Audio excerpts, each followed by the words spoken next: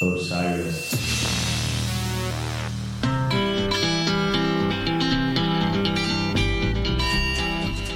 Hey guys, it's Brian here from Beyond the Pond. I just wanted to tell you guys about another podcast in the larger Osiris podcast network that I've been loving. That is Southern Songs and Stories. So Southern Songs and Stories is hosted by Joe Kendrick, who is the DJ and Director of Programming and Operations at WNCW in North Carolina. The show basically takes a general focus on the music of Appalachia, but really tries to focus heavily from artist interviews and live performances and live reports from festivals in the region on how this music is shifting and how it's changing. Joe is a veteran of the radio world, and he has been running Southern Songs and Stories since late 2014. A few episodes of note that I think are worth your time. There was a recent one on this band Town Mountain, which highlights their bluegrass roots while also showcasing their rock influences and the ultimate dexterity of their sound. He also has an episode from fall 2018, the number of prominent female musicians from the Appalachian region, showcasing the challenges that they face, breaking out not just in larger country music, but in their communities as well. And he also has this really great episode about the group Teleco, a few episodes about them throughout the overall series that tracks their development, while also comments on their experience as being non-Appalachian artists in Appalachia. Probably the episode that drew me in was a 3-part series about the Green Acres Music Hall in Western North Carolina, which tracked its origins, the artists who frequent it, and the final years of it as a source of cultural output in the region. I love Southern Songs and Stories. I listen to this a lot when I'm walking my dog in the morning. It's a very calming podcast. It really gives you this in-depth historical analysis of what it's like to make music and where music's come from within Appalachia. But it's Joe's curiosity and his appreciation of music from outside of the region that really drives the podcast, because much of the focus of it is on where these artists are taking Appalachian music and Southern music, what this says about the culture as it develops. So I find it super fascinating on a number of levels. I know that if you guys have enjoyed some of our episodes, episode 16 with John Hart, where we focused on bluegrass music, immediately comes to mind, but also just a lot of the focus that we've done on say Hisco the Messenger, or any real traditional singer songwriter in America. I think that you would absolutely love this episode. So check out Southern Songs and Stories from the Osiris Podcast Network, hosted by Joe Kendrick.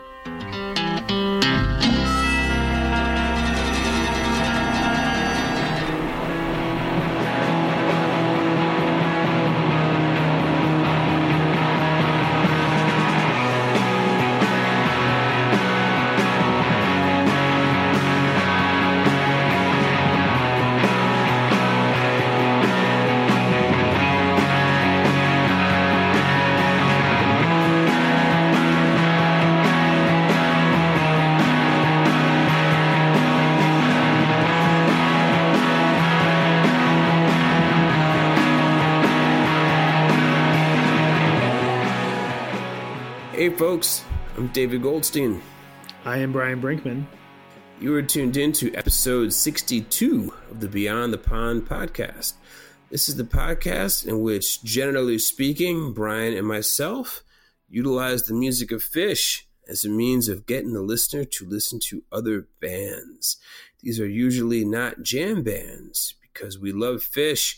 We are Phish fans. Sometimes the problem with Phish fans is they get a bit myopic. They only listen to their favorite Phish tapes, only spend time on Phishnet, only read the Phish Companion, no matter how excellent a resource that is. And frankly, this makes them kind of dull, because there are a shit ton of other bands out there that are worth your time. Absolutely. And tonight we are diving deep into one of those bands that is very much worth your time.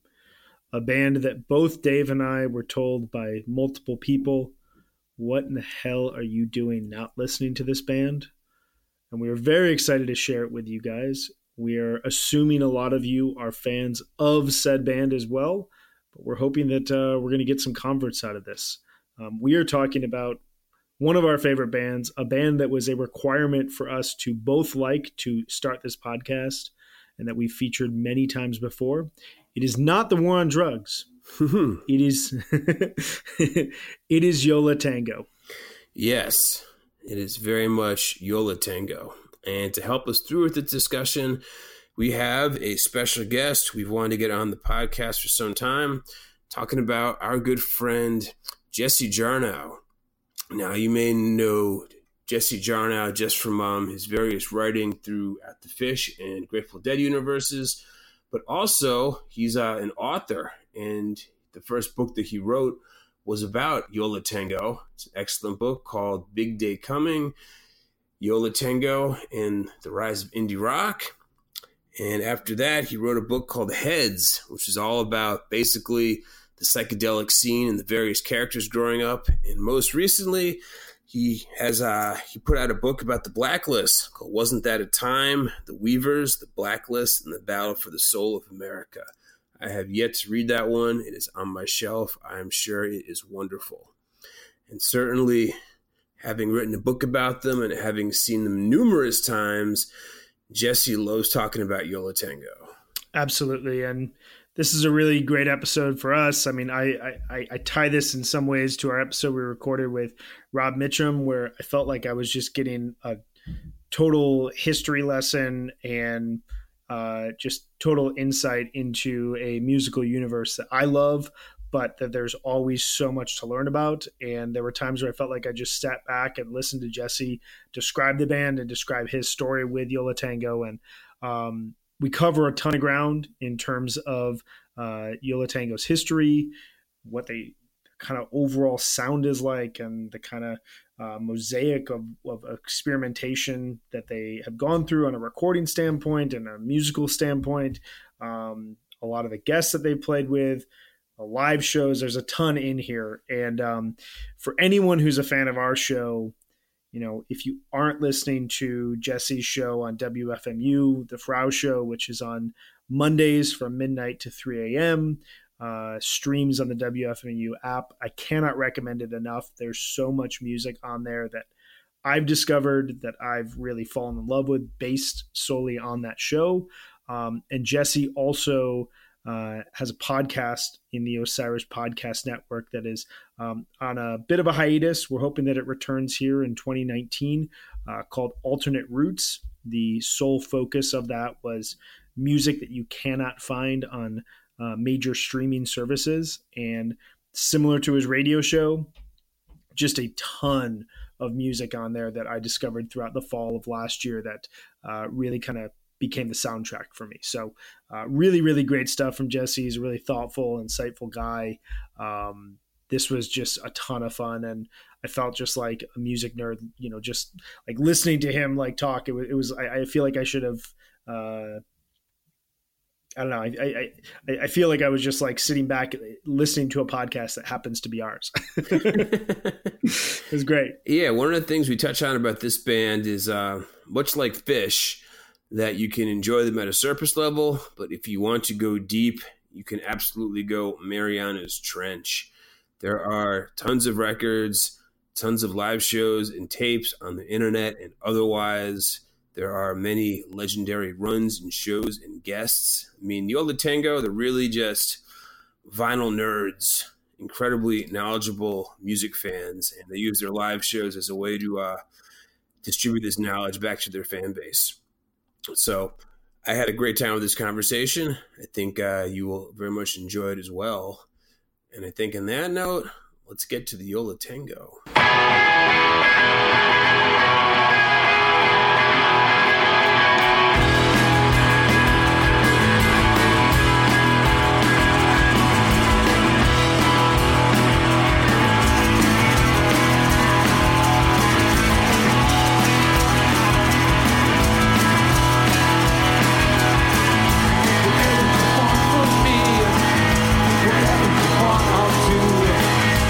Fighters use a drop of blood from the sugar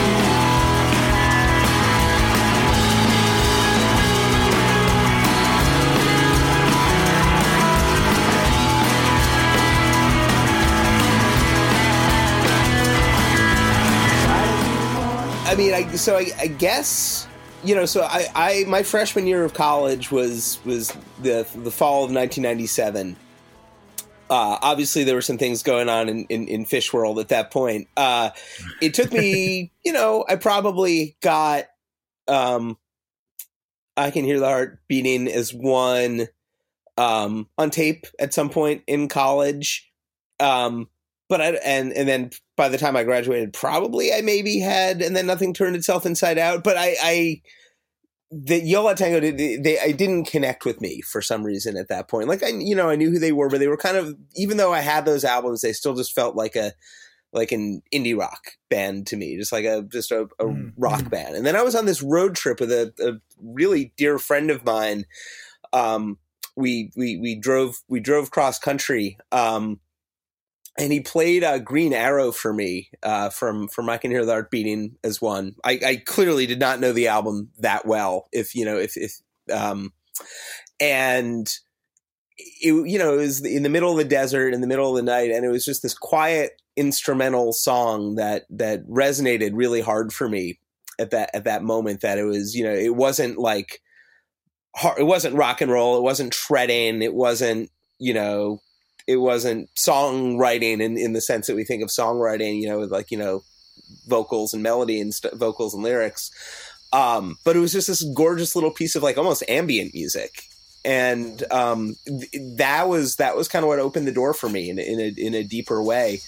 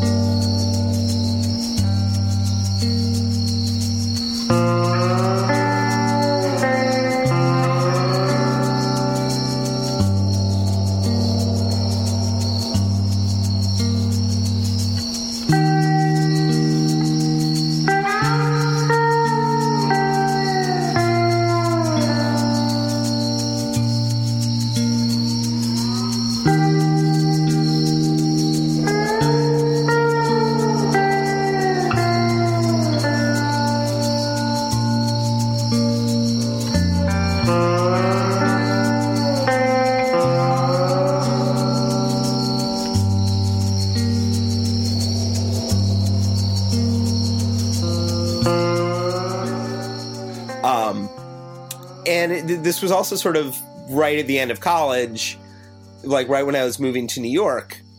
And moving to New York, the Yo La Tengo were just playing all the time, or what seemed like all the time, every 2 or 3 months or every 4 months or something. And it took me maybe a year in New York to kind of fall into that groove. But I had a roommate who was a big Yo La Tengo fan, and we lived in a loft where only one person could really listen to music at a time. So that they just became the soundtrack for my first few years in New York. And so I started going and seeing them, and it was over the course of 2002 I saw them.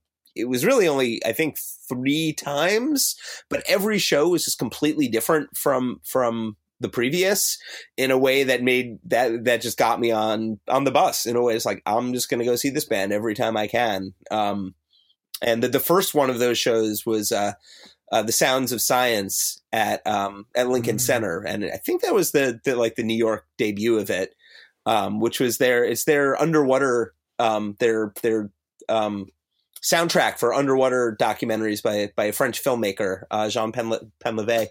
And it's just gorgeous, watery, psychedelic, trippy music, that's not necessarily improvised, though there are parts of it that are improvised, but it was just so open and flowing and out that I just fell head over heels for it and just listened to that album. Like, you know, they were selling the soundtrack at the show, and I just listened to it like every single day for the next however, 6 months or something. And that was what made me a Yo La Tengo head, was sort of going from Green Arrow and and realizing that they weren't just this rock band, that they had all these other sides to them, to this these underwater documentary scores, and it blew my mind, and it still does. That was where I started.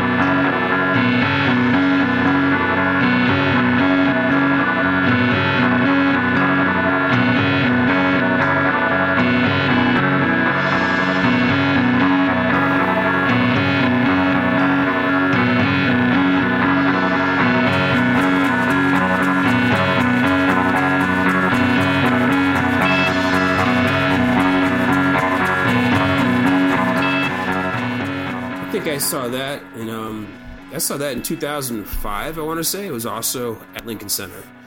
Same thing, probably like the same room, like the Jazz at Lincoln Center room. And I remember sitting 2 rows behind David Byrne with his big shock of white hair, and I figured, okay, David Byrne's here, then I must be doing something right. Right. So good segue, man. So my next, My 3 Yo La Tengo shows that first year. So the first one was the underwater stuff, and then they played Prospect Park over the summer in 2002, where they did a mix of older stuff. They debuted a bunch of songs for what would become Summer Sun. They played one of the Sounds of Science songs. They did a Monkees cover, which connected pretty deep with me. And, at this point, like, I knew a few of the albums, but it was like really, it was still really, I didn't know most of the songs when I was seeing them live. It would just be like, oh, I like this one. Oh yeah, this is cool. That kind of thing. And then they would play, occasionally play covers I knew or didn't know more often. That was the first time I think I probably heard Nuclear War, was at that show. It was great. And then the third show I saw that year was my first Hanukkah show at Maxwell's. Wasn't my first time at Maxwell's, I don't think, but it was just, seeing them in this tiny little room, their home base. It was where they played their first show, though I don't think I probably knew that yet at the time. And go, playing some songs I knew, a lot of songs I didn't know, and with this, amazing arc to the set. Like I think they did like Mushroom Cloud of Hiss, which is big noisy thing, and then I think it went into one of the really quiet songs from and then Nothing Turned Itself Inside Out. But then the thing, this is where it ties back, is that I was I went with my roommate Christy, who is the other big Yo La Tengo fan I mentioned, and she sort of turns to me before the encore and says, kind of trying to be cool, "I think David Byrne is standing next to you." And I kind of like eye to my side and it's like, "Oh yeah, David Byrne's standing next to me." And then the next thing I know, he like steps up on stage and, you know, plays, it was like a 6 or 7 song encore with Yo La Tengo, and not any really of the songs you would expect somebody of like David Byrne to be playing when he's sitting in with like a, you know, a relatively speaking, a younger band. You know, they played Pulled Up from Talking Heads 77. They played Love Comes in Spurts by Richard Hell. They did The Man Who Loved Beer by Lamb Chop, which I can't remember the sequence if that was on the David Byrne album before or after that. They did Tears Are in Your Eyes with David Byrne singing this like crazy harmony. It was just this like really amazing thing it was, you know, David Byrne sitting in, and it wasn't just like, you know, swinging in to sing the hits. He was actively participating in what was going on, and it, you know, it wasn't like guest star karaoke, and the whole thing grabbed me in a way that it just, you know, I think they took a year off from Hanukkah, and the next time after that I was just like off to the races. I think I went to like 5 of the 8 the next time, and then tried to go to everyone since. I've never been lucky enough to get to one of the Hanukkah shows, but I remember the first time I heard about Yo La Tengo was because of the Hanukkah shows, and the idea of like this residency that happens in mid-December, and, you know, the whole holiday season around it, and, you know, the idea that they're playing these 8 shows that really kind of rotate in terms of what their sound is and what they're capable of playing, plus guests, was always something that blew me away. That was like the first little entry point for me. For me, the way I got turned on to them was someone was like, "You love Wilco, you love Fish. Why are you not listening to Yo La Tengo?" And I had no good answer. And they passed me, and then Nothing Turns Itself Inside Out. And I was at a point where I was obsessed with Brian Eno. And so that record sounds like it was recorded at between 2 and 4 o'clock in the morning. It's very hushed. It's very quiet. Right. And similar to what you've been saying, like I'd always kind of thought of them as just a lo-fi indie rock band. That was just like the image I had in my head. I had nothing to back it up, but that was just kind of what I thought when I heard their name, when I heard what they were associated with. I remember putting that on and being like, I'm insanely wrong, and I should stop assuming things by a band's name. But more importantly, holy crap, there's a complete new universe of music that I need to check out, and it never really stopped from there. Right. And you know, it's a different kind of terrain than, you know, The Dead or Fish or something Totally. like that, where it's, you know, for me, like it's a lot of it really is kind of exploring the studio stuff and the catalog, because and it's sprawling, and it's, you know, they have however many albums from, you know, starting in 1986, but also like this just total array of singles and EPs and like one-off appearances on, you know, compilations, and like, you know, like a half an hour improvisation that's on like, you know, this thing. And it really is like a universe to sort of pull those together. And it was definitely like, oh yeah, I know how to do this, how to collect music from different places. But it was just such a joy to like, it was such a treat to find all these different things. Like, you know, one of the things we were emailing about that, their cover of By the Time It Gets Dark, the Little Honda EP is amazing. It's got like, you know, No Return by, is that the Urinals? Is that the one, the Urinal? Yeah. It's just like the covers just go deeper and deeper. So it's like, it's also learning about sort of the broader musical universe that Yo La Tengo kind of are situated in, you know? So there's definitely the musical education aspect to it as well, was a big part of it for me. By the Time It Gets Dark is a Sandy Denny song, right? Right. Yeah. Oh, man. And just Baby, every cloud has a silver lining. Baby, every dawn really has its day. And it matters to me to see you smiling. Why don't we blow all your cares away? Yesterday's gone and will be forgotten. And today is where every new day starts. Got to be free like the leaves in autumn. You may be sad, but it never lasts. And maybe by the evening we'll be laughing. Just wait and see all the changes there'll be by the time it gets dark. We could go out walking out in this sunshine. Look at all the people out in the street, hurrying away to a business function, waiting for a taxi for aching feet.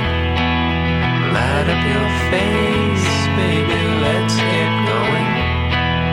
Wanna see a change in those weary eyes. We'll have some fun, take a boat out rowing. Why on earth should life be so serious? Maybe. Yeah, they do. Right, they tend to cover a lot of Richard Linda Thompson, Sandy Denny, like Fairport Convention era stuff. I know one time I saw them, Georgia sang a cover of the Richard Linda Thompson song For Shame of Doing Wrong. Oh, yeah. I think it's on the It Drips Down Like Silver album. That was just, and it was done in the style of the album and nothing turned itself inside out. So it was kind of like a sinister version of what's already a pretty much like a kiss-off song to begin with. Mm-hmm. So that was extremely cool. But just getting back to how I got into this band, I think I may have told the story podcast before in the past. So if I'm repeating myself, BTP listeners, I'm sorry, but it's appropriate here, is that I started dating my then girlfriend, now wife, in August of 2004. And I think on like a third or fourth date, I got to see all of her CDs. And there's a lot of Yo La Tengo records. And kind of like you, Jesse, they were a band that I was familiar with in college. I think we actually, our freshman years were both started in September 1997. So I was familiar with the band. I had heard some singles. I had seen the videos for Tom Courtenay on 120 Minutes, and also with the video for Sugar Cube where everyone goes to rock school, which I would highly recommend. Oh, yeah. Yeah, with the Mr. Show guys. Totally. Exactly. Yo La Tengo, they were a funny band. They liked playing with comedians and made some extremely funny videos. So I had some familiarity with the band, but I had never had done the deep dive. And I just told her, yeah, this is a band that I know of and like, but I've never really heard I Can Hear the Heart Beating As One. And then she just said, you got to be fucking kidding me. Okay, we're going to listen to it. So read her, I married her. Like, we're going to listen to this album. I'm going to put it on, and we're not going to talk about it until it's over. I said, okay. Nice. And then when it was over, I said, where has this band been all my life? Yeah, I mean, that was definitely the feeling I got when I found them. And I was around, it's like I was seeing shows in New York for a lot of their prime eras that I just I wasn't cool enough to know about them yet. But I tried to make up for lost time once I figured out what I was missing, basically. Exactly. And then our first show together was a Hanukkah show in 2004, where I think the opening act was the Shags, and that was the show where Ira's nephew the Pubes. The Pubes were the opening. Yeah, that was Max's band. That was something.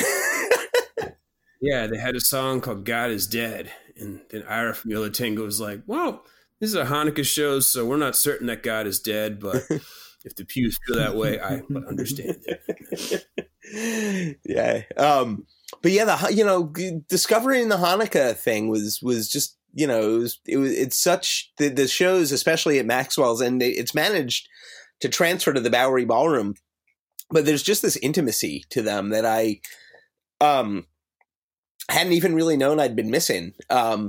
Seeing, obviously saw my share of Phish shows, and those are stadium sized events. That's sort of the scale of that band, and kind of framing it on Phish terms, it was as if they went and played 8 shows at Nectar's once a year or something like that, except it wasn't like a mob scene. It wasn't obviously no Nitrous Mafia or anything outside, but it wasn't people lining up down the block at in the middle of the afternoon, and it wasn't crazy. It was very, very, very chill, and I really like that. And that's sort of they rock really hard. That's certainly getting loud and noisy and abrasive is a huge and important part of Yo La Tengo, but just the sort of the quiet scale that they work at is just so, it's continuously shocking to me that they're able to play that quietly live. I remember seeing them at the Bowery Ballroom. I guess it was the Summer Sun era, 2003, and just somebody like stepped on a plastic cup, and it was just like the loudest noise, and it was like, what is that? And it was just somebody stepping on a cup, and it was just so quiet in there that it amplified itself. It is one of the most respectful crowds. Yeah, absolutely. Yeah, it's extremely reverent crowd. You can certainly hear a pin drop. At a recent show, there was a couple behind us having a conversation during a quiet song. I actually turned around and I whispered, "You kidding me?" He apologized and said, "You're right. I'm talking during that beautiful song. I'm so sorry." Well, I think it speaks to your point, Jesse, of their ability to do smaller, intimate shows, and like the comparison between them in terms of their crowd size and Phish is like Trey always says how he feels like he's so fortunate that he has this fan base that's really receptive and allows him to be creative, and I think a lot of that's really true. But I think there's always been a thought from my end that Yo La Tengo is like they're kind of at the perfect place for any band, in that they're big enough that they can kind of do whatever they want musically, and they can put on a show, and they know that they're going to draw a crowd. They know that they're going to be able to make a living off of that, but they're able to do it on a really small scale that it feels like a lot of close friends when they're playing together. And they're able to kind of balance between that there's no way Phish could play a show like that right now, unless they went to a completely out of market city. Like they'd have to go to like Vancouver or like, I don't know, somewhere like in Canada to play a show like that where it'd be too far for people to just like travel to. Dude, they play one of the go to Iceland or something. Vancouver. Come on, it's the Vancouver Tweezer. The Vancouver Tweezer. Yeah, no, they would have to go. I feel like they'd have to go to another continent entirely to pull that off. But yeah, no, that's it's a thing. It's and part of that is it's kind of baked in maybe to sort of who Yo La Tengo are, and maybe also maybe who Phish are. But Yo La Tengo was very, very slow, to build their career. They started, at the same time as Phish, basically. Right. The end of 1984 is when the first shows as Phish happened, and the first shows as Yo La, or I guess the Blackwood Convention 83, Phish 84, whatever.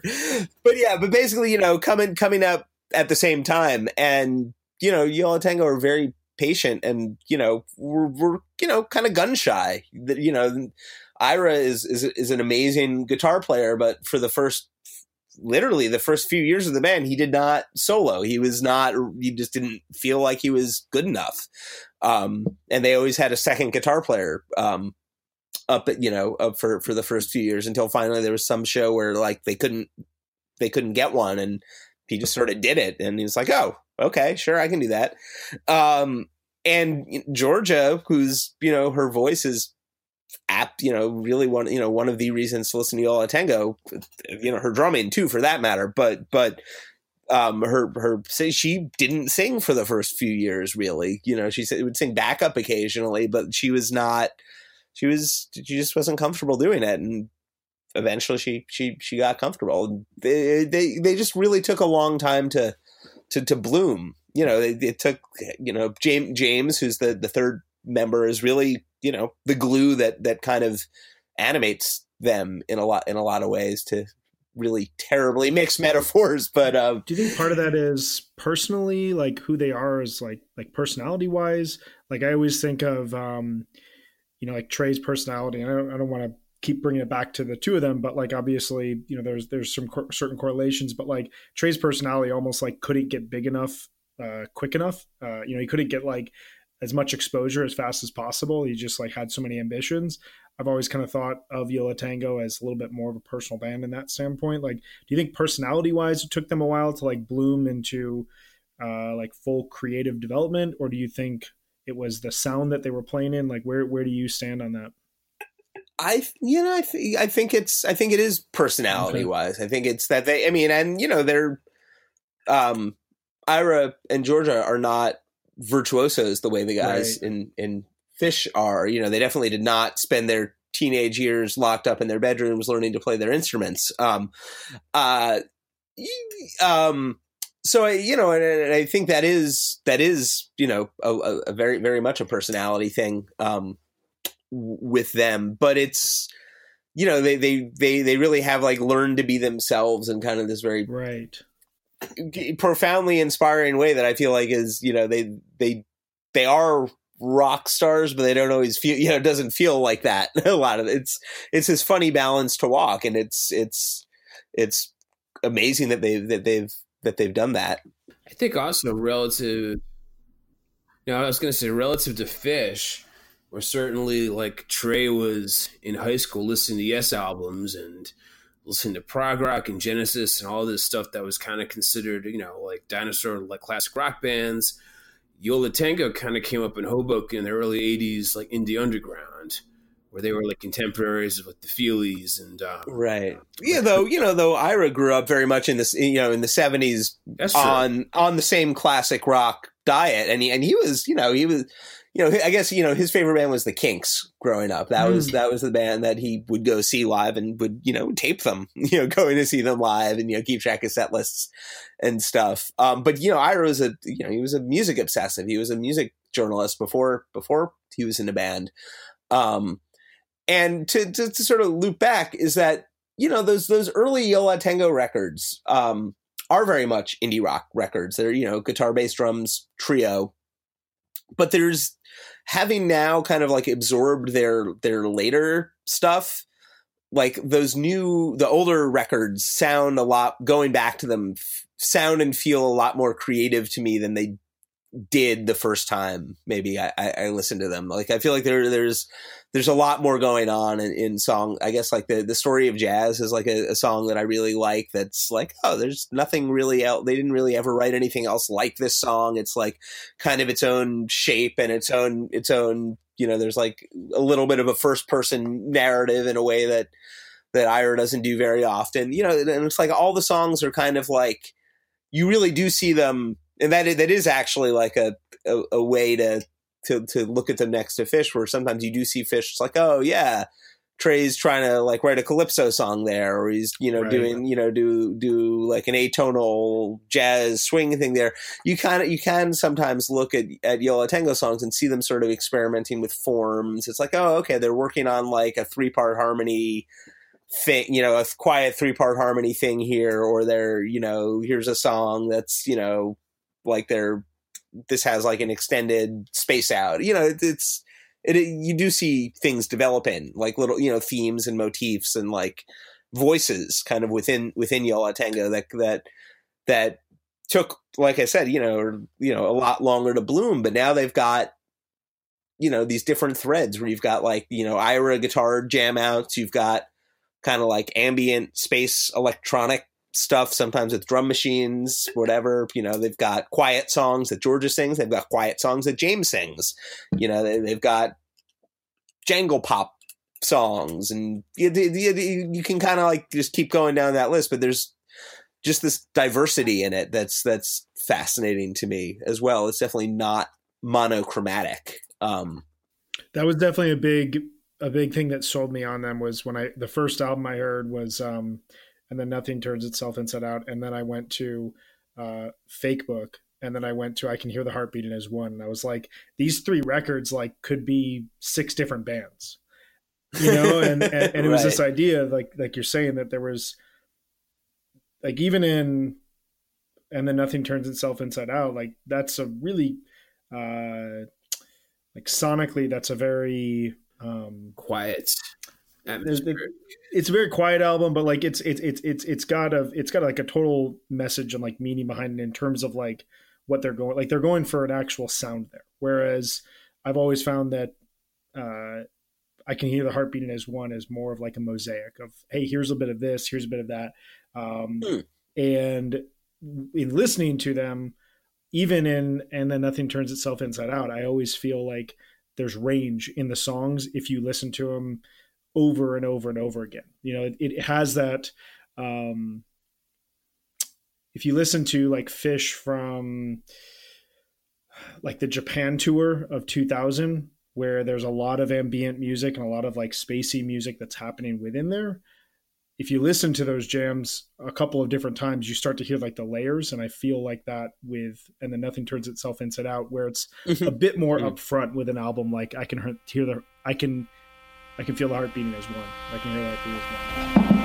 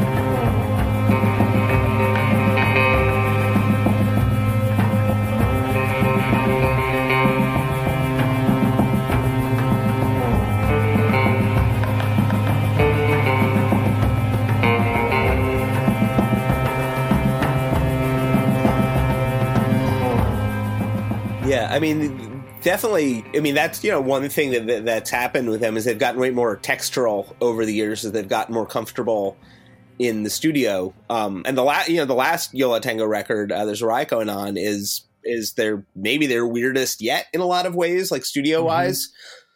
That James basically produced it and put it together out of a bunch of years of songs and sessions at their practice space. And that is it's a cliche to say that, oh yeah, they're making the best music, they're 30 years or however many years in and making the best music of their career. But I really legitimately believe that. It's like, I mean, I don't want to get into ranking albums as this or that is better than the other, but whenever Yo La Tengo puts out a new record, I am so amped for it, and it just never lets me down in terms of them finding some new way to be Yo La Tengo. But that's surprising, but also is still them.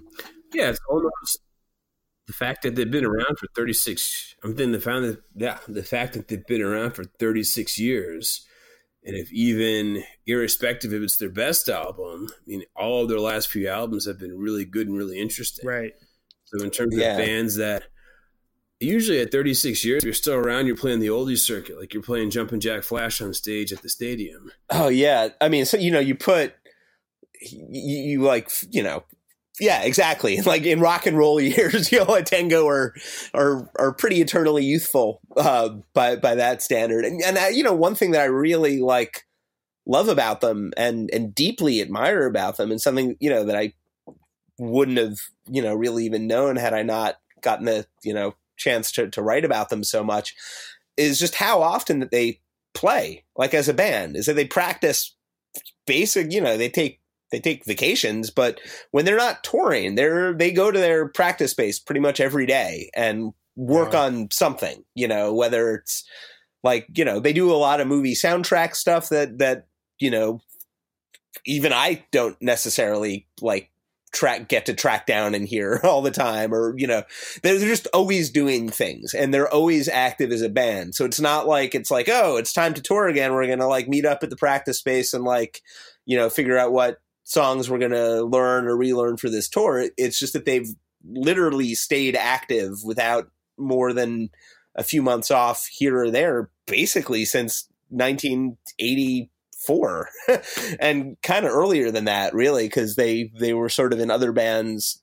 Georgia and Ira kind of had sort of other projects that were going on right before that. So that it's it's continuous. It's they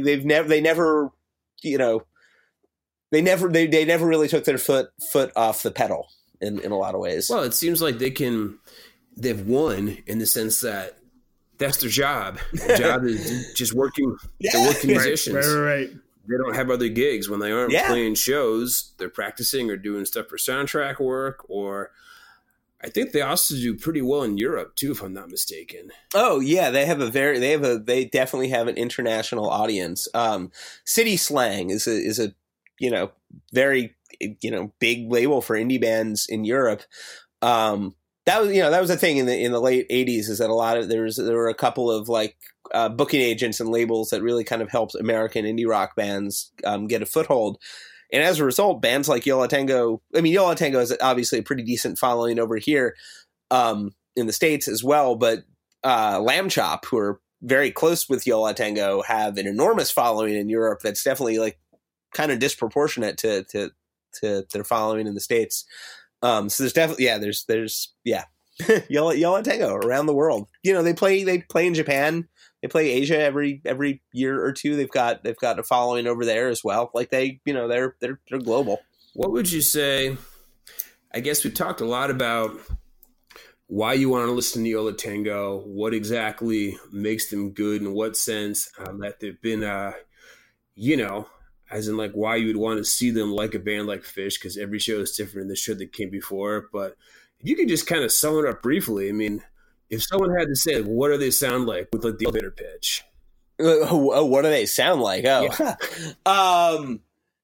They sound like a adventurous rock band that's rooted in, the basic, to me, the kind of the basic vocabulary of rock, the Velvet Underground and Bob Dylan and the Kinks and the Beach Boys and that kind of stuff, but with sort of a indie rock. I don't know, spacious rock overlays. They definitely have arty ambitions. Ambitions is the wrong word. They definitely have an arty side, so it's not just rock music. It's, something that it expands out. I don't know. It's hard. I don't like throwing genres around at them, and there's definitely an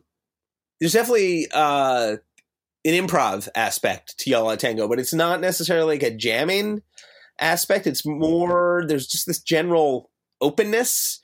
And I mean, there's definitely, they do a lot of, that's it, they write their songs largely through collaborative improvisation that they eventually get sort of whittled down into song form.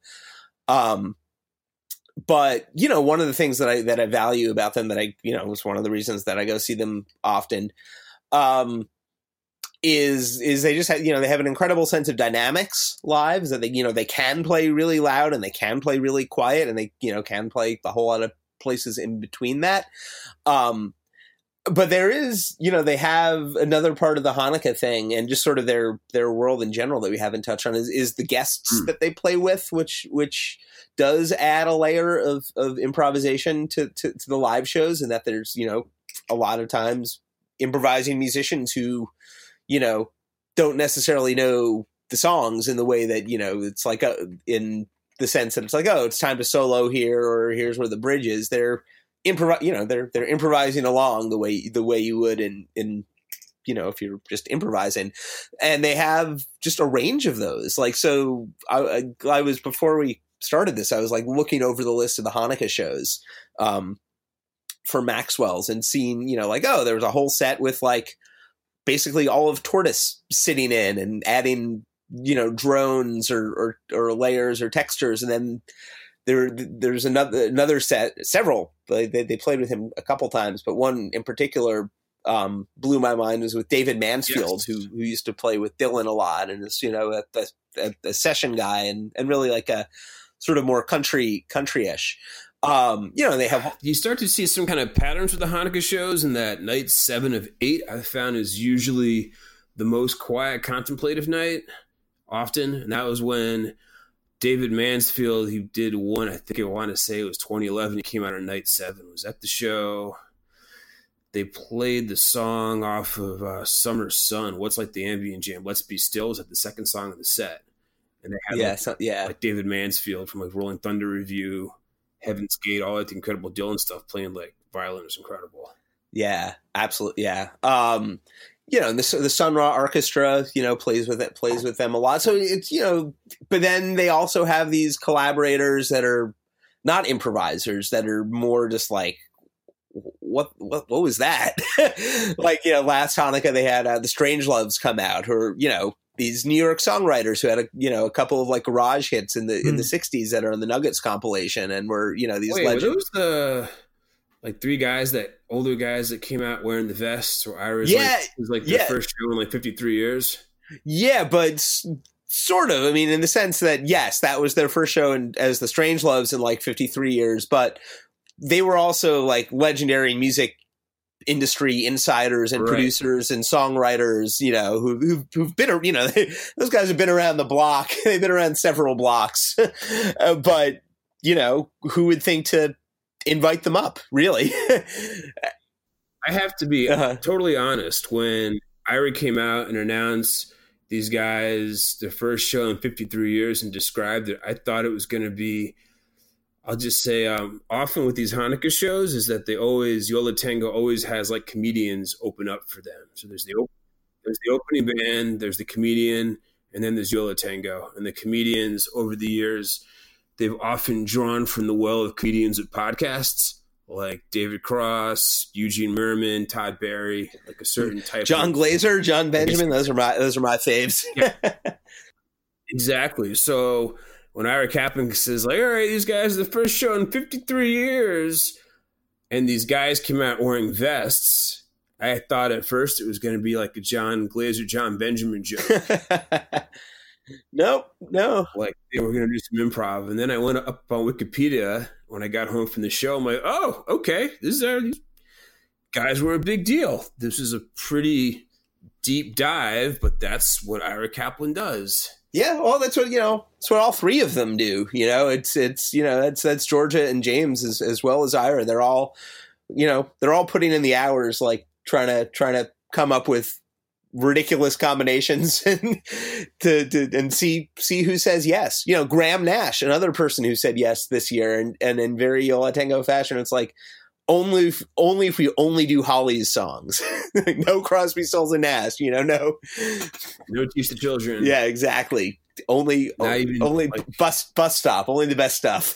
I think like everything you're saying, and especially in terms of like the impact of guests on the show, speaks to why it's really hard and like kind of useless to try to define them from a sonic standpoint, because all of they have such a wide range of inspiration and such a wide range of influences. And one of the things I've always loved about them is they're kind of testing out little bits and pieces of music as they evolve in their career. And one of the shows I saw with them, you speak also about like the dynamics of their show, was on the Fade tour. Mm-hmm. And that tour, they were playing this very quiet, contemplative acoustic set before they started in the first set. Oh, right, yeah. And then they came out and they would just rock like crazy for set 2.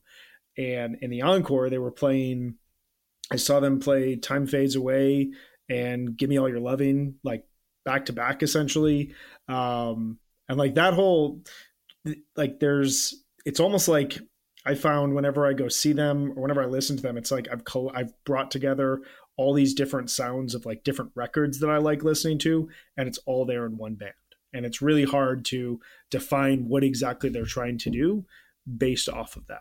Yeah, no, I mean, I'm not sure they know what they're trying to do. I think they're trying to, yeah, or just continuing to surprise themselves, and make things feel fresh for themselves.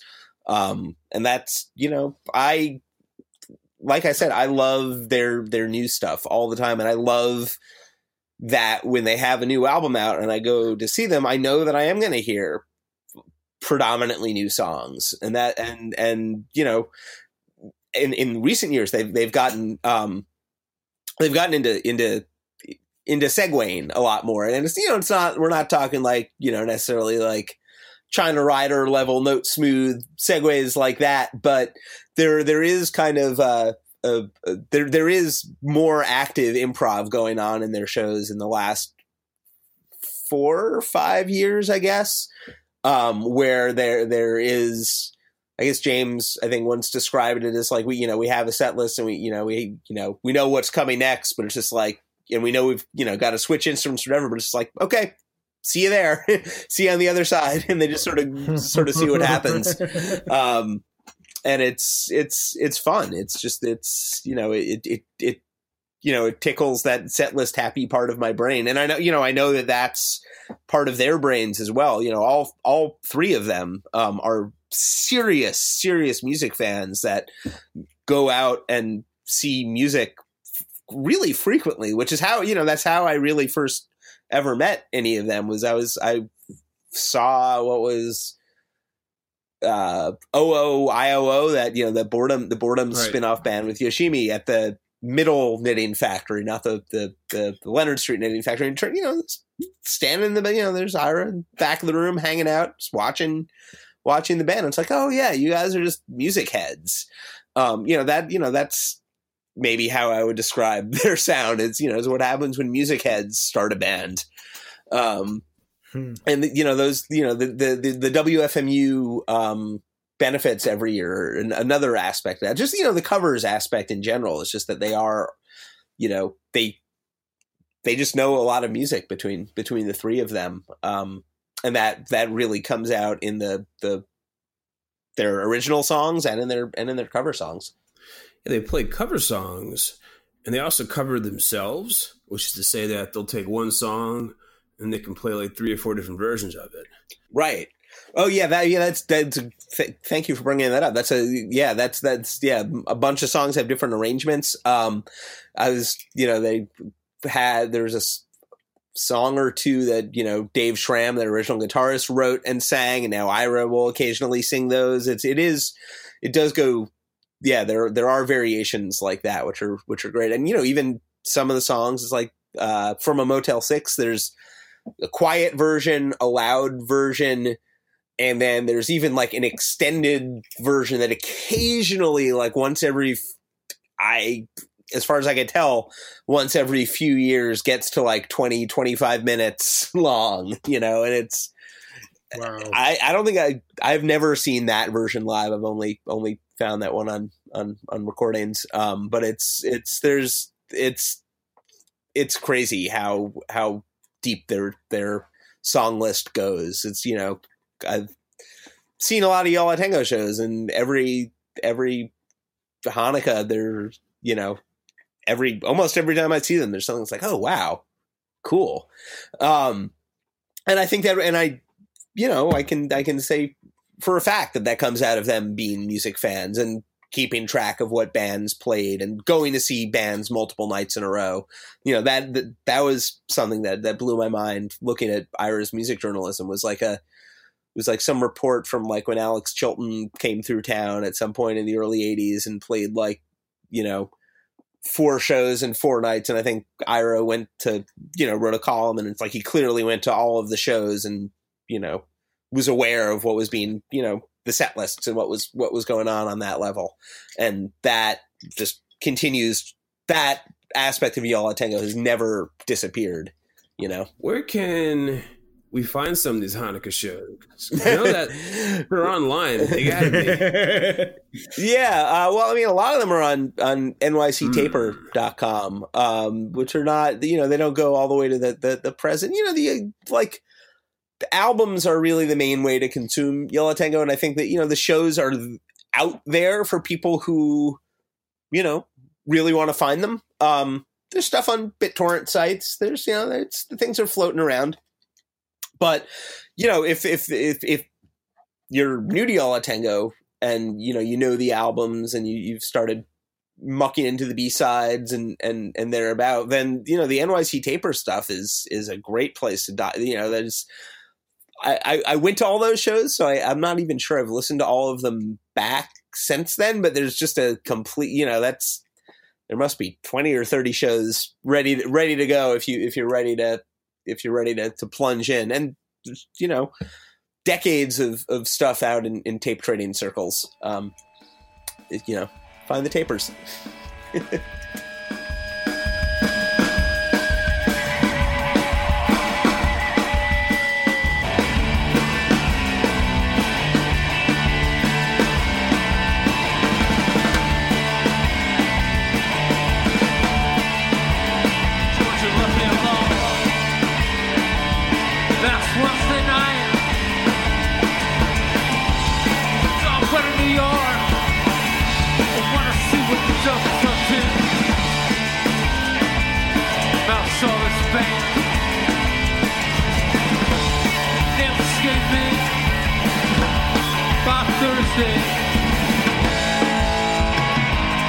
That's the way it happened.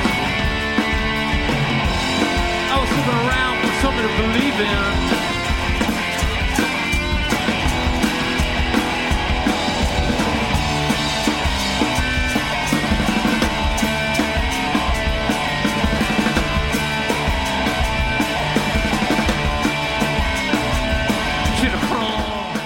In terms of, you say like the albums are really like the best way or most complete way to consume them.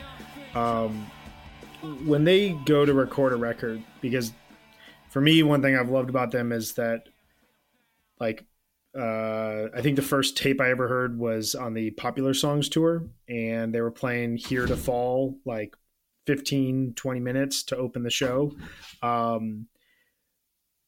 But the albums are like this complete package. And I don't necessarily feel that way with Phish. And I'm curious from your perspective, what is it like when Yo La Tengo is approaching the studio? Are they approaching it as kind of like a live space? Like, what is it that's like almost different in that standpoint that their albums really do stand out as really complete art pieces for them? I mean, I think it depends on the era, but really starting kind of in the mid 90s, probably with Painful and I Can Hear the Heart Beating is one, and definitely after that, they wrote their songs kind of in the studio. And then Nothing Turned Itself Inside Out is, I think, the first album were they went in with really not very many songs with, chords and structures and things, so much as kind of these ideas. So what you're hearing on the album really is improv that's then, and, or sort of ideas that are kind of half formed, or that were half formed when they brought them in, that they then shape into those songs. I know, they most of the time I don't think the lyrics even get written until the studio. So there is that, the freshness to that. Right. That I think contributes a lot. And they're the scale, a lot of, that scale that they play at is intimate and is built for something smaller.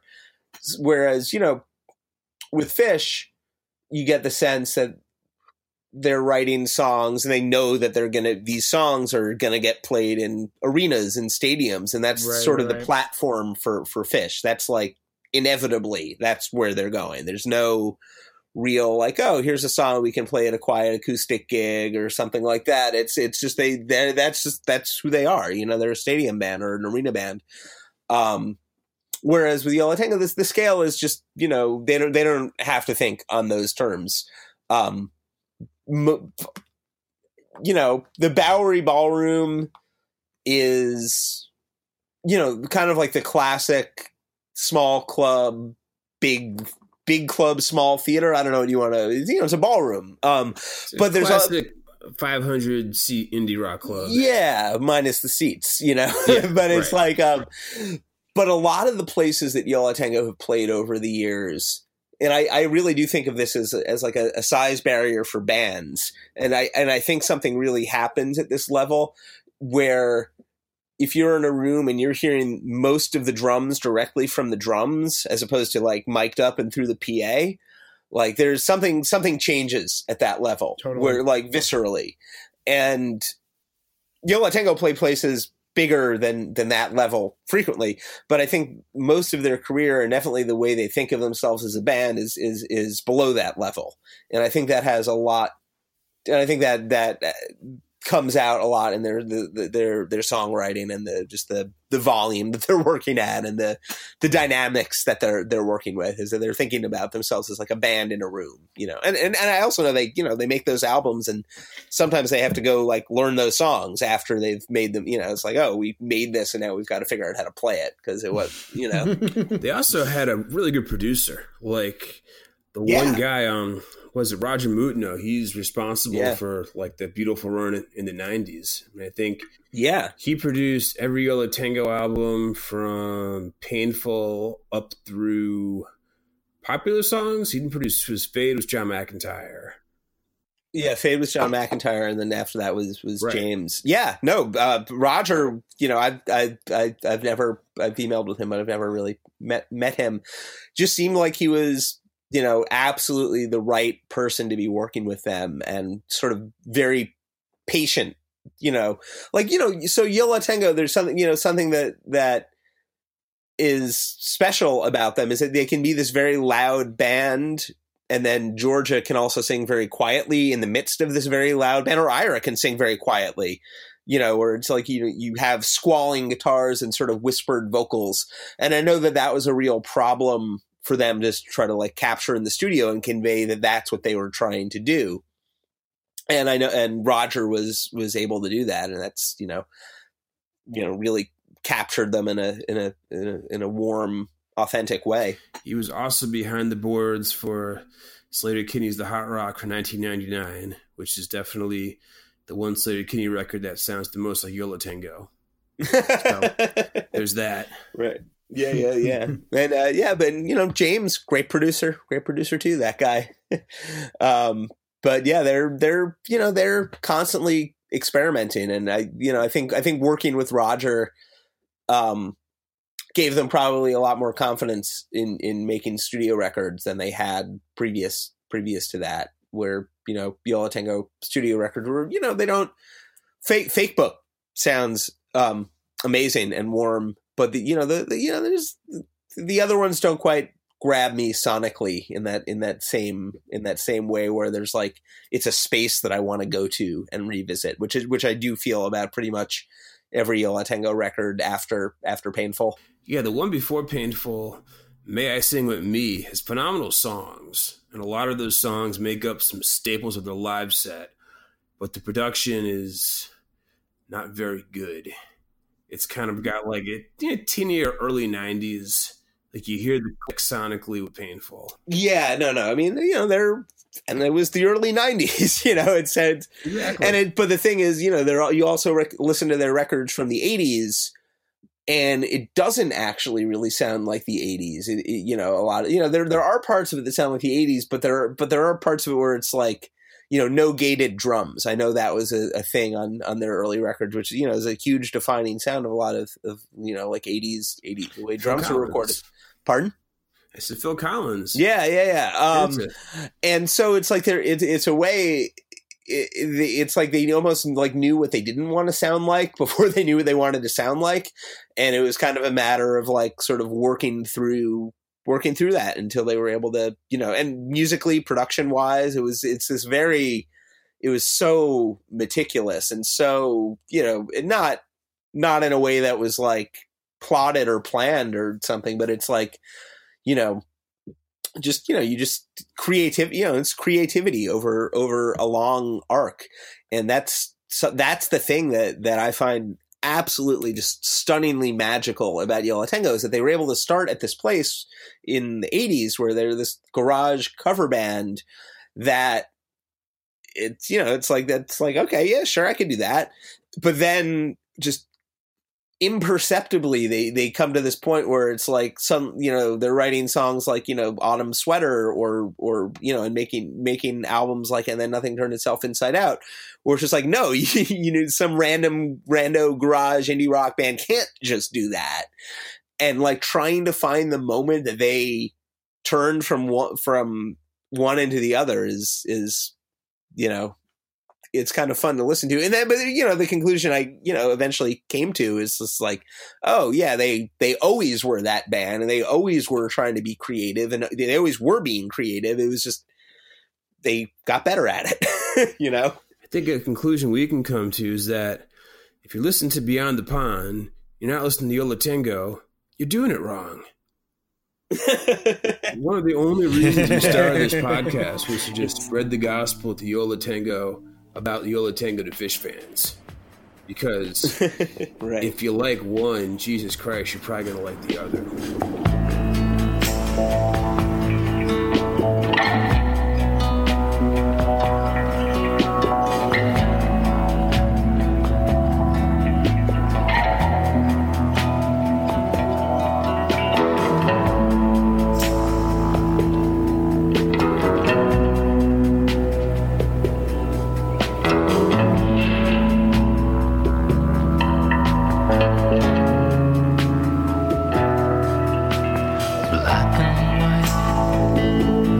Background shifts,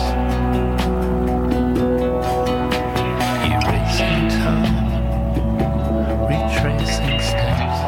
What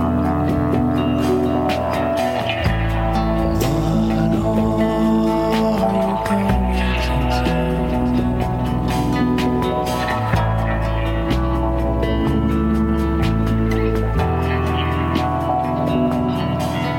going before the fall? Before the flood, after the sinking feeling in the final cut, what are you going to do?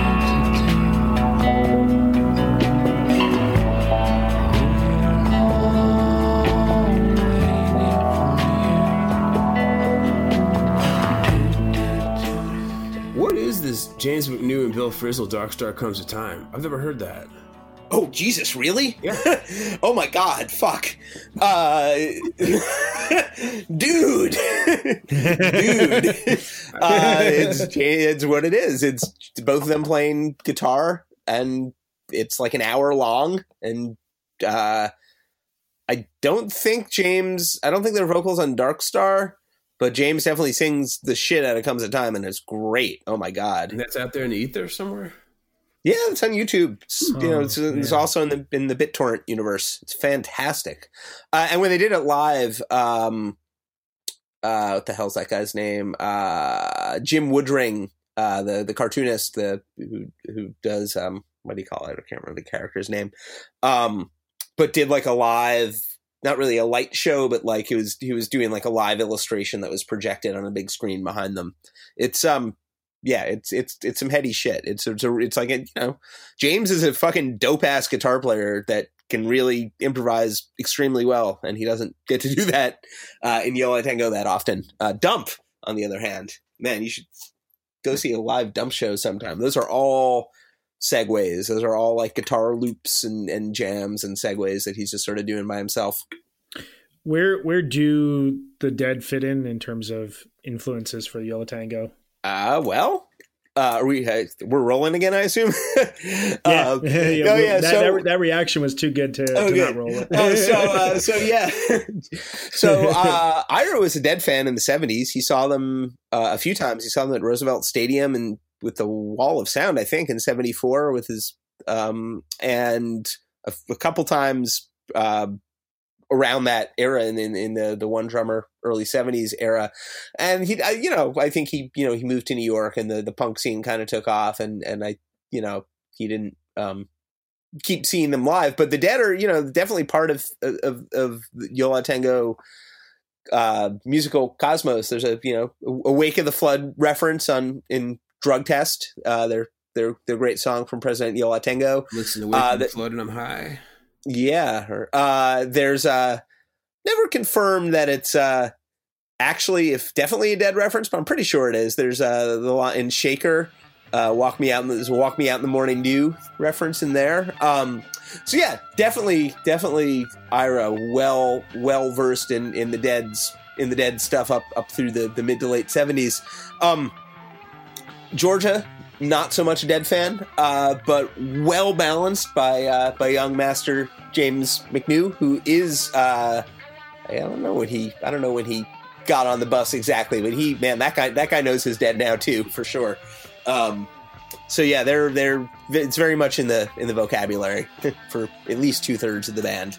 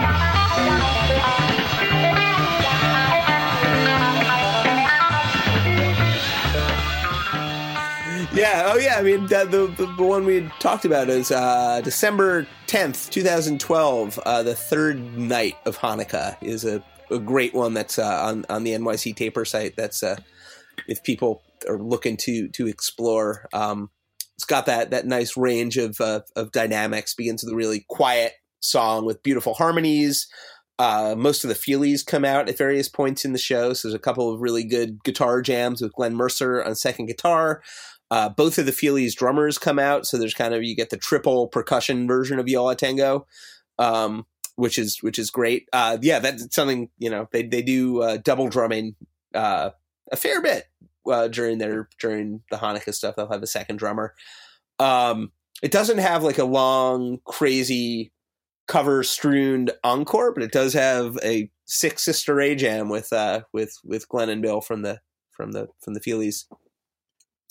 But yeah, but almost any almost any Hanukkah show is a fine place to start. If you're they're out there, they sound great. There's that is I'm sure something they're thinking about is that every show is meant to be kind of a complete package on its own that has, big jams and guests and covers and probably a quiet song sung by Georgia and, maybe something with a comedian or, it's not exactly formulaic, but it's dependable, I guess. And and there's a subtle difference between those two things. And I'm fond of the dependable half of that equation. Well, it sounds like it shifts. Correct me if I'm totally off base, but it sounds like it shifts a lot based on the tour. I know, I saw them on the Wheel of Fortune tour, and they landed on Sounds of Science, and I brought my wife to it, who is not as much of a Yo La Tengo fan, and that was a kind of interminable hour or so for her. Yeah, while I was standing there like, my God, I can't believe I'm seeing this. But yeah, I can see that. And they're very aware that not everybody likes every side of them. Right, but at the same time, that's another thing that I value about them is that they are rock and roll enough that they're not going to try to please everybody the whole time, and it's they will do things that piss people off, and kind of the point of the show is to challenge you a little bit. Yeah, and it keeps them alive, and I like that aspect too. Another thing on the Wheel tour was they were doing table readings of comedy shows, and I never got to see one of those, and I've still never even heard a recording of one where they did an episode of Seinfeld. They did like the Chinese restaurant of all episodes, I think. Yeah, right, and it was just maybe didn't go over so well. I want to say that Beyond the Pond, Rob Mitchum was at that show. Yeah, I believe that. Yeah, that was a Chicago show, definitely the Seinfeld one. I think actually I think that was actually floated around YouTube, and it was fun to watch if you like Yo La Tengo and you like that episode of Seinfeld. But you could also like the audible groans and like the kind of just uncomfortable aspects within the crowd as the show went on. It was a tough watch, but it was fun. I mean, I'm glad they did it. But something. Fuck them. It's great. It's like there's like an art piece aspect to it. It's like, okay, this is what we're gonna do, and we're gonna stick to it, and we're gonna do it. And it's like if you're like a minimalist it's like in C. It's like, okay, we're doing this for an hour. That's the plan. And like I like that was a thing. It was like, okay, it's obviously that bit of doing a table read hasn't exactly stuck around in Yo La Tengo set lists since then, but it's another layer of sediment in there. And like I said earlier, they do appreciate comedians and comedy. Like the Hanukkah shows have comedians, and they've played shows with comedians, whether as sets or back musicians. Like I know they've done a bunch of stuff with John Glazer. Yeah. The Delocated variety show from the Music Hall. Yeah, that was great. That was absurd. Yes. That was amazing, actually. But that's another thing to go along with this sort of notion of Yo La Tengo shows being sort of textured and diverse. I was looking at these set lists before, and there was a night at Maxwell's where the opening act was Syl Johnson, kind of legendary soul musician from Chicago. Very rare New York appearance, kind of on his Syl wouldn't want you to call it a comeback, but something like a comeback. And it was mind blowing. It was mind bogglingly good seeing Syl Johnson at Maxwell's, followed immediately by John Glazer in this one-off character, or I assume it was a one-off. I've never seen him any evidence that he did it again.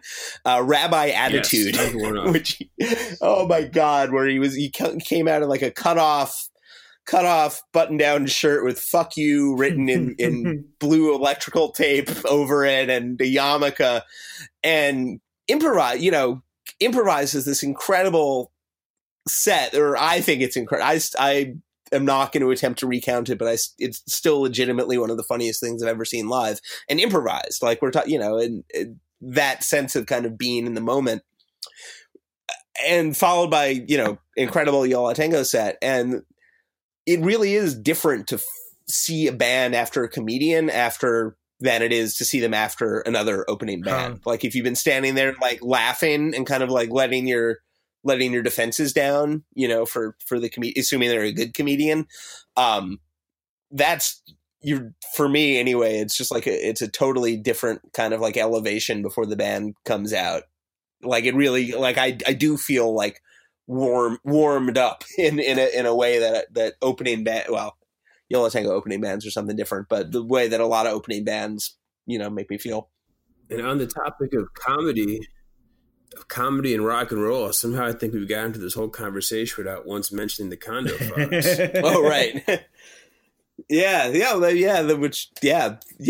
Which started off as another like random one-off, it was a one-off show basically, that they played doing garage covers. Why am I spacing the name? I'm spacing the name of the bar that it was played at. The Norton. God damn it. Let me see if it's right handy. Hold on. No. But yeah, no, it was a one-off show to, learning these, garage rock covers, where they ended up like, putting out the rehearsal tape as an album. And then it's sort of, come up as kind of a repeating thing since then. Great stuff to sort of another persona. Not that they, necessarily need another persona to play obscure garage rock covers, but it worked.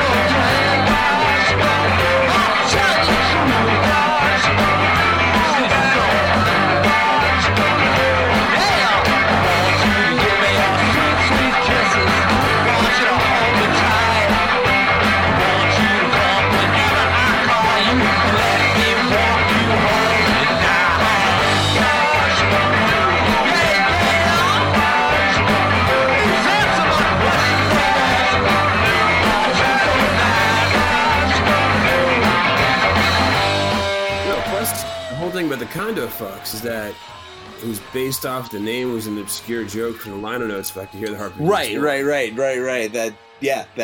They included a list of fake bands with fake albums in there, right. and the Kondo Fox among them. Garage Rock Cheer for Connecticut. Yeah, exactly. And then then there are names, in jokes. Inside, they all have like different, names that they're credited to. It's, I guess James is James McNew. There's, Kid Kondo is a reference to Kid Congo Powers. And then, is Ira. And then Georgia Kondo, there's a fish connection. Georgia Kondo is a reference to George Kondo, who's the, otherwise known as a contemporary painter who painted the cover of Story of the Ghost. Okay. And also in an incredible band called The Girls from Boston, different from the wherever the other girls band was from, but great art punk band from Boston from the I think the late 70s. But George Kondo is in them too. So in jokes all the way down until you get to the music, and then the music is just awesome. Yeah, no, that's one of the best things about this band is you can go like Fish, you can listen to them on the surface, or you can go as deep as you want to go. Right. And the humor always kind of lingers there in a similar way, but it's also, you get into the music and a lot of it becomes really, really serious stuff. Yeah. So when we waste our listeners' time in talking about this band on all of our episodes, this episode we can certainly turn to sum up exactly as to why that we continue this. So Absolutely. Yeah, I think we've featured more like specific segments of our episodes to Yo La Tengo, specifically their ambient excursions, which will continue. This is no excuse for those missing, but I think it's awesome that we were able to dive as deep in here and get like a really big overview for a lot of our listeners. Yeah, no, there's so much to discover, and they're still out doing it, and there'll be more to discover soon, I'm sure. Thanks, Jesse. Really appreciate you coming on. Yeah, thanks for having me. Man. Talk about Yo La Tengo any fucking day.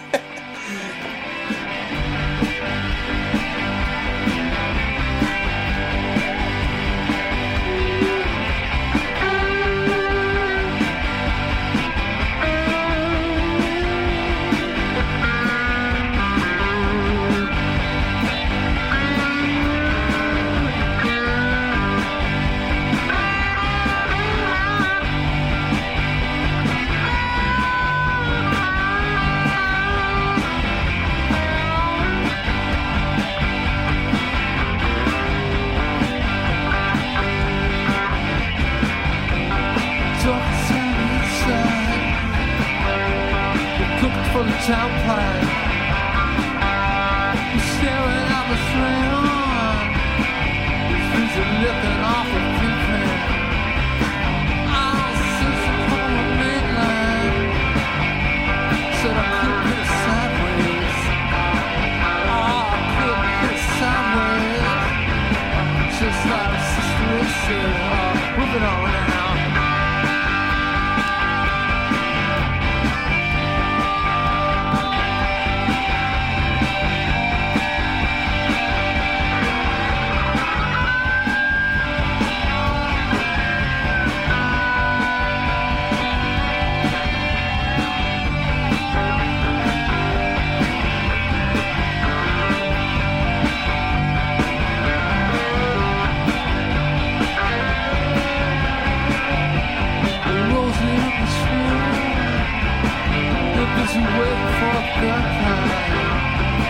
Who just got back from Carolina. She said she didn't like the weather. They're busy waiting for a sailor who's thinking dress and taking leather. He's just here from Alabama, wants to know a way to learn a dollar. I'm searching for my mainline. Said I couldn't hit it sideways. I said I couldn't hit it sideways. Oh, just like Sister Ray said, living on.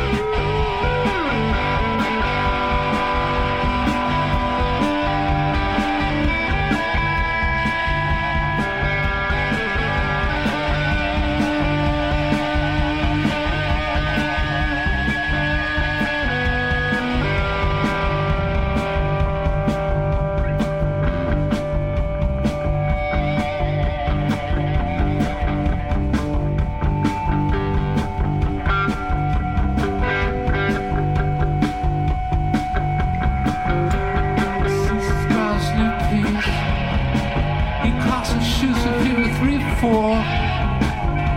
He aims it at the sailor.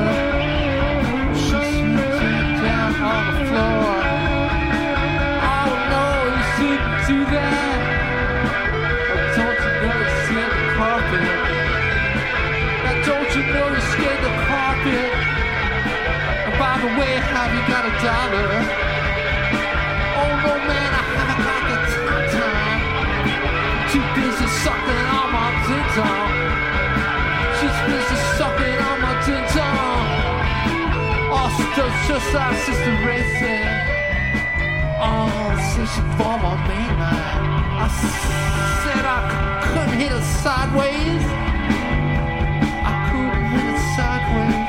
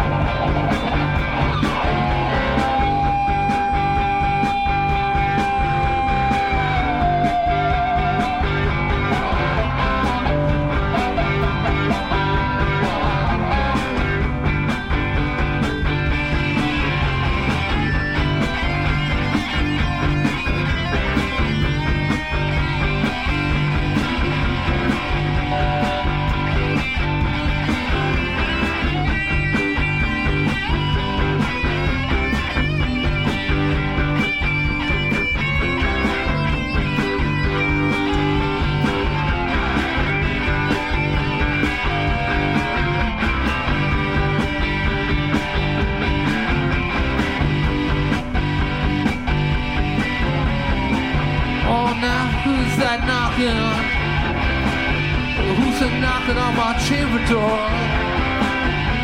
That could have been the police that come take me for a ride. Oh, but I haven't got the time. She's busy sucking on my tin-ton. Too busy sucking on my tin-ton. Now do it just like Sister Ray said. Searching for a mainline. Ow, I couldn't hit her sideways. Yeah, I couldn't hit her sideways. Oh, just like